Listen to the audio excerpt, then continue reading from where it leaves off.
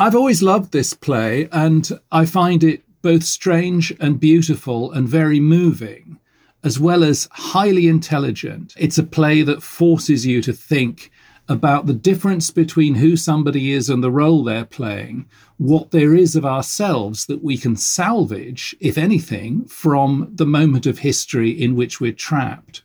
This is one of the most beautiful plays about everyday politics that's ever been written.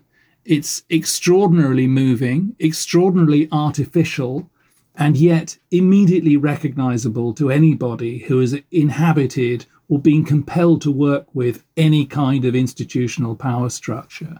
It's a play about what's left of somebody when their role is taken away from them. Living as I do in England, I've suffered as a child from the notion that Shakespeare's history plays were part of our great national heritage and were really costume drama, pageants, about glorious, obscure medieval kings that we all ought to care about. Richard II's not like that at all. It's deliberately vague about a lot of the history that really happened. It's much more interested in things that can be applied to any political situation. It's an absolutely brilliant, close-focus depiction of how power changes hands within an institution, voluntarily and not. My name is Michael Dobson. I'm the director of the Shakespeare Institute in Stratford-upon-Avon. Welcome to Shakespeare for All.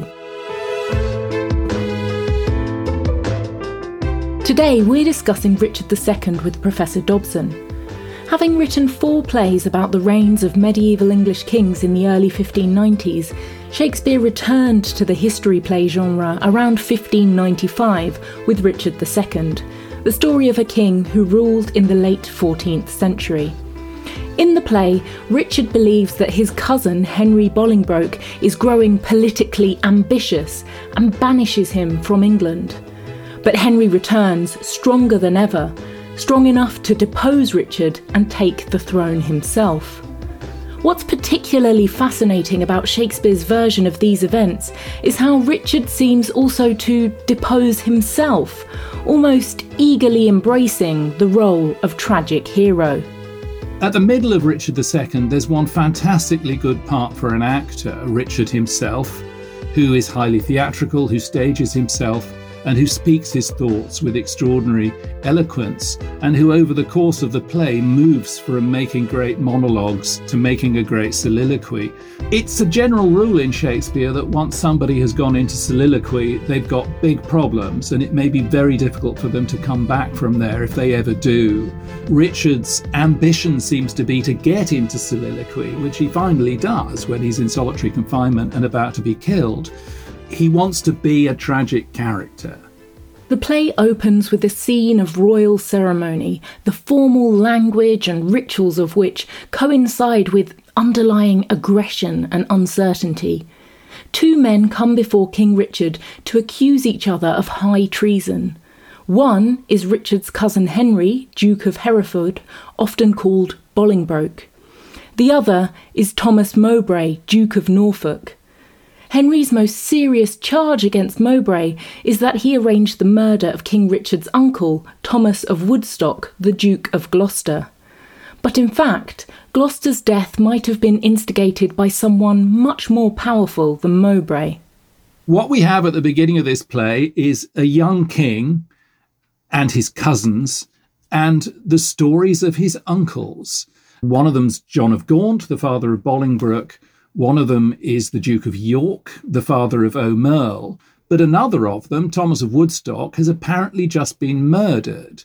And the more we hear about the duel that Richard is trying to suppress and hush up between Bolingbroke and Mowbray, the more it appears that Mowbray was actually employed by Richard to at very least help kill his uncle, the Duke of Gloucester. So there's already this background of intrigue and trouble within the family the minute we come into the play. Bolingbroke challenges Mowbray to a trial by combat, and Mowbray accepts. Richard commands them to forgive, but they refuse to obey him. They feel that honour compels them to combat.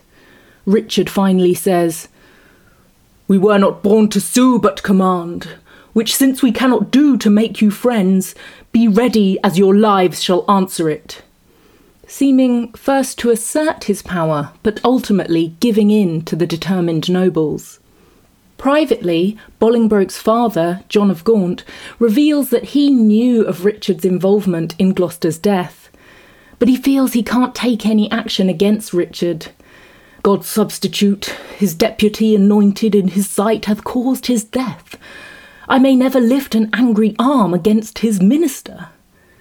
Gaunt sees monarchy as ordained by God, with the king acting as God's representative on earth. Richard eloquently articulates this view, but the play also questions it. In the Middle Ages, there was indeed a strong sense that kings were appointed by God, and therefore treason against the king was treason against God. What we're looking at is a debate about the nature of political authority.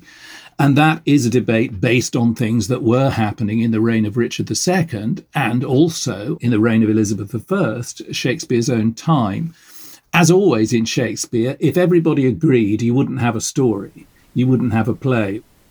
The next scene takes us to Bolingbroke and Mowbray's trial by combat. They each declare the justice of their cause and prepare to fight, but just as the fight begins, Richard abruptly calls it to a halt. He banishes Mowbray from England for life and banishes Bolingbroke for 10 years, though, in a further display of his absolute power, he then shortens that sentence to 6 years. While Gaunt grieves at his son's exile, Bolingbroke leaves England. Richard speaks with his confidants, Bushy, Bagot, Green and O'Merle, about a rebellion in Ireland. Richard needs money to control his Irish territories, but keeping up his lavish court has drained his funds. Richard spies a new source of income when he hears that Gaunt is ill. He goes to see his uncle, who fiercely criticises him. Gaunt chastises Richard for surrounding himself with flatterers, leasing out his land to raise cash and spilling his own uncle's blood. Richard has so injured his kingdom and his reputation, Gaunt tells him, that "thou art possessed now to depose thyself." Richard is outraged at his uncle's words. Gaunt now dies and Richard seizes all his property. The act scandalises the English nobles. Richard's uncle, the Duke of York, has never stood up to Richard before. But now he strongly protests. Gaunt's property, by right of succession, belongs to Gaunt's son, Bolingbroke. "Take Henry's rights away, let not tomorrow then ensue today. Be not thyself, for how art thou a king, but by fair sequence and succession?" York demands. It's a huge Rubicon for Richard to cross when he confiscates hereditary property. The whole idea of succession is key in this. As York says, look, you're only king because you inherited the part. If you don't let your subjects inherit, then you're undermining the entire system and you will be one of the casualties, as indeed turns out to be the case. York's fears are well-founded. The Lords Northumberland, Willoughby and Ross discuss how Richard is basely led by flatterers, how he has lost the hearts of the people with his taxes, and now he has robbed the banished Bolingbroke. Most degenerate king! This latest outrage prompts them to take action. Bolingbroke, they've heard, is sailing back to England with several English lords and an army. Northumberland and the others decide to join him. News of Bolingbroke's return reaches Green, Bagot, Bushy and the Queen while Richard is away in Ireland. York rules in Richard's absence, but York doesn't have enough power to beat back Bolingbroke, and he's almost uncertain whether he should. "Both Richard and Bolingbroke are my kinsmen," he says. "One is my sovereign, whom both my oath and duty bids defend.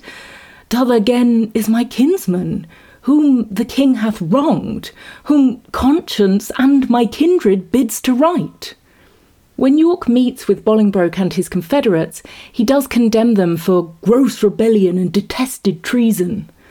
But Northumberland tells him, "The noble duke has sworn his coming is but for his own." Bolingbroke swears that he only returned from exile to claim his title and the lands that Richard unjustly seized, not to overthrow Richard himself. York gives way to Bolingbroke, chiefly because he does not have the military strength to oppose him. Bolingbroke then arrests Bushy and Green and executes them. Richard now returns to England. His cousin O'Merle and the Bishop of Carlisle urge him to take action against Bolingbroke. But Richard exudes confidence in his inherent kingly power.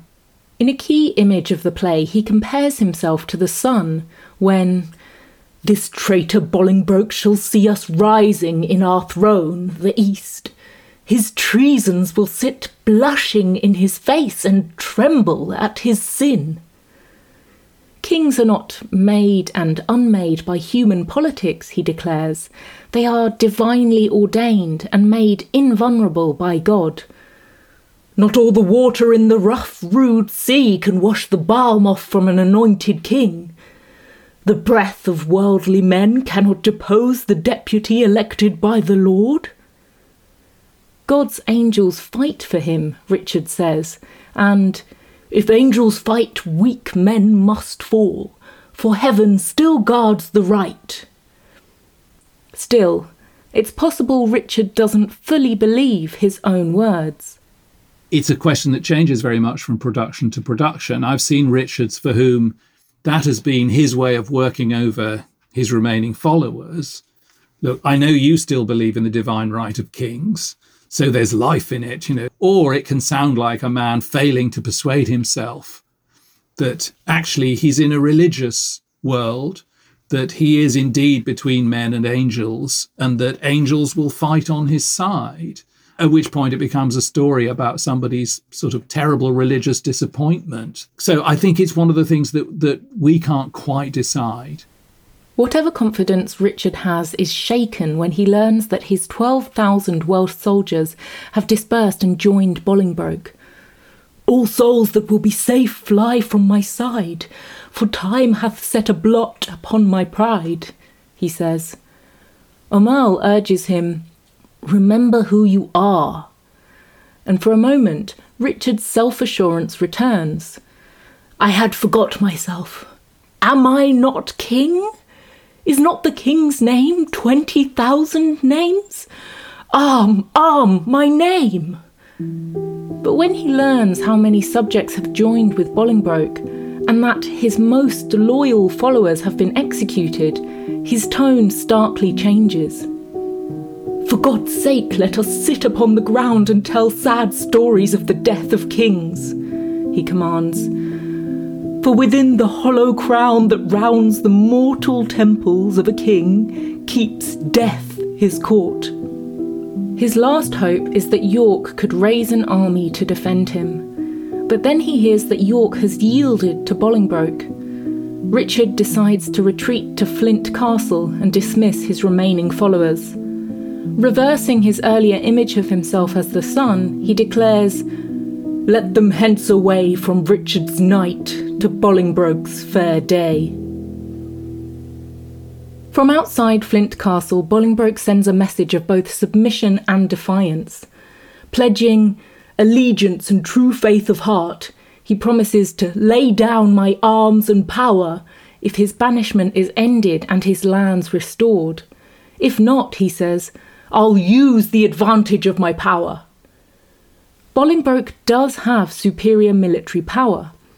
But when Richard appears on the castle battlements, in performance often in a resplendent, awe-inspiring costume, Bolingbroke cries, "See, see, King Richard doth himself appear as doth the blushing discontented sun." And it's staged so beautifully, symbolically, in the way in which Richard comes down from the upper level of the stage. At this point, he has no army. There are sort of 6 people standing around him who appear to be his entire team, up against Bolingbroke, who has the entire old nobility and a massive army.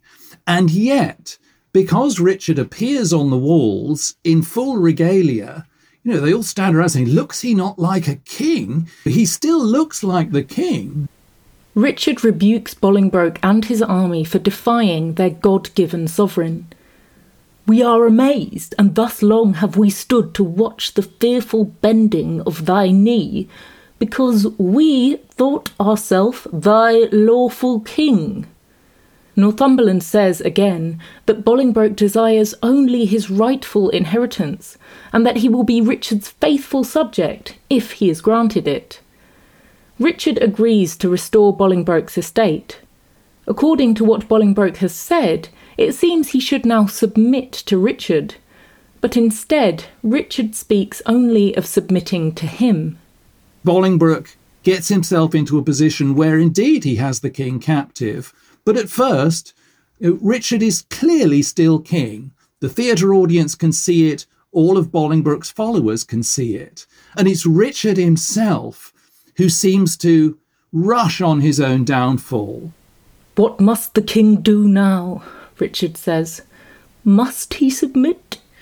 The king shall do it. Must he be deposed? The king shall be contented. He asks Northumberland bitterly, What says King Bolingbroke? Will his majesty give Richard leave to live till Richard die? Bolingbroke keeps to his same story. I come but for mine own. But Richard recognises, or insists, that another story is playing out. Your own is yours, and I am yours, and all. What you will have I'll give, and willing too, for do we must what force will have us do. Set on towards London, cousin, is it so? London was where a new king would be crowned. It also held the Tower of London, where political prisoners would be jailed and executed.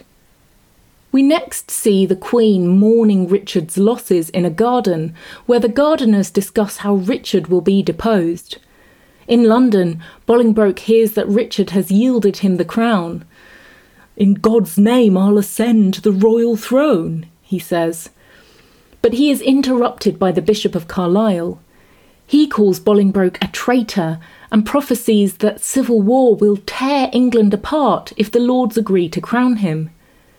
His speech moves Bolingbroke to summon Richard to court, so he can hear the accusations that the people have made against him and make Bolingbroke's coronation appear more lawful. But the move doesn't quite work as Bolingbroke hoped. What Richard has lost in political power, he is determined to make up for in theatrical power. On entering, Richard immediately shames his opponents. I well remember these men. Did they not sometime cry, All hail to me? So Judas did to Christ. In Christian terms, he is comparing his treatment by the aggrieved nobles to the betrayal of the sinless Son of God. And how blasphemous is it? Are we supposed to think, oh yeah, indeed, the king is God's representative on earth, so he is a type of Christ? Or are we going to think, hang on, he should be done for heresy? But all the iconography of kingship is indeed taken from Christology, and it enables him to make the most extreme rhetorical move when he accuses them all of being Judas. It's an electric moment. York prompts Richard to resign his crown to Bolingbroke. The way in which Richard carries out this command actually undermines Bolingbroke's legitimacy as ruler. Here, cousin, seize the crown, he says, emphasising how Bolingbroke obtained the throne by force. Here, cousin, on this side my hand, on that side thine. For a long moment, both men are holding the crown. Bolingbroke is just sort of dumbfounded, and Northumberland is just furious and just doesn't get it any more than Bolingbroke does, that Richard's going to seize this opportunity to perform in front of an audience and play it for everything he's worth, which he does so well. Bolingbroke urges, Are you contented to resign the crown? I no, I, replies Richard, for I must nothing be, therefore no, for I resign to thee. Thus Richard formally divests himself of his power. But the very formality and power of this ritual reinforces the sense that he is still the lawful king.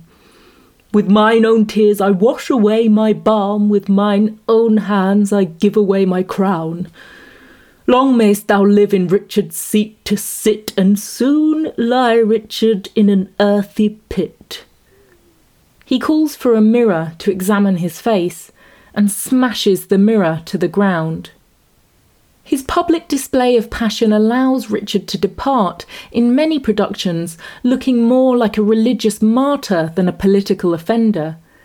In fact, some of his former followers, including Aumerle, form a plot against the new King Henry IV.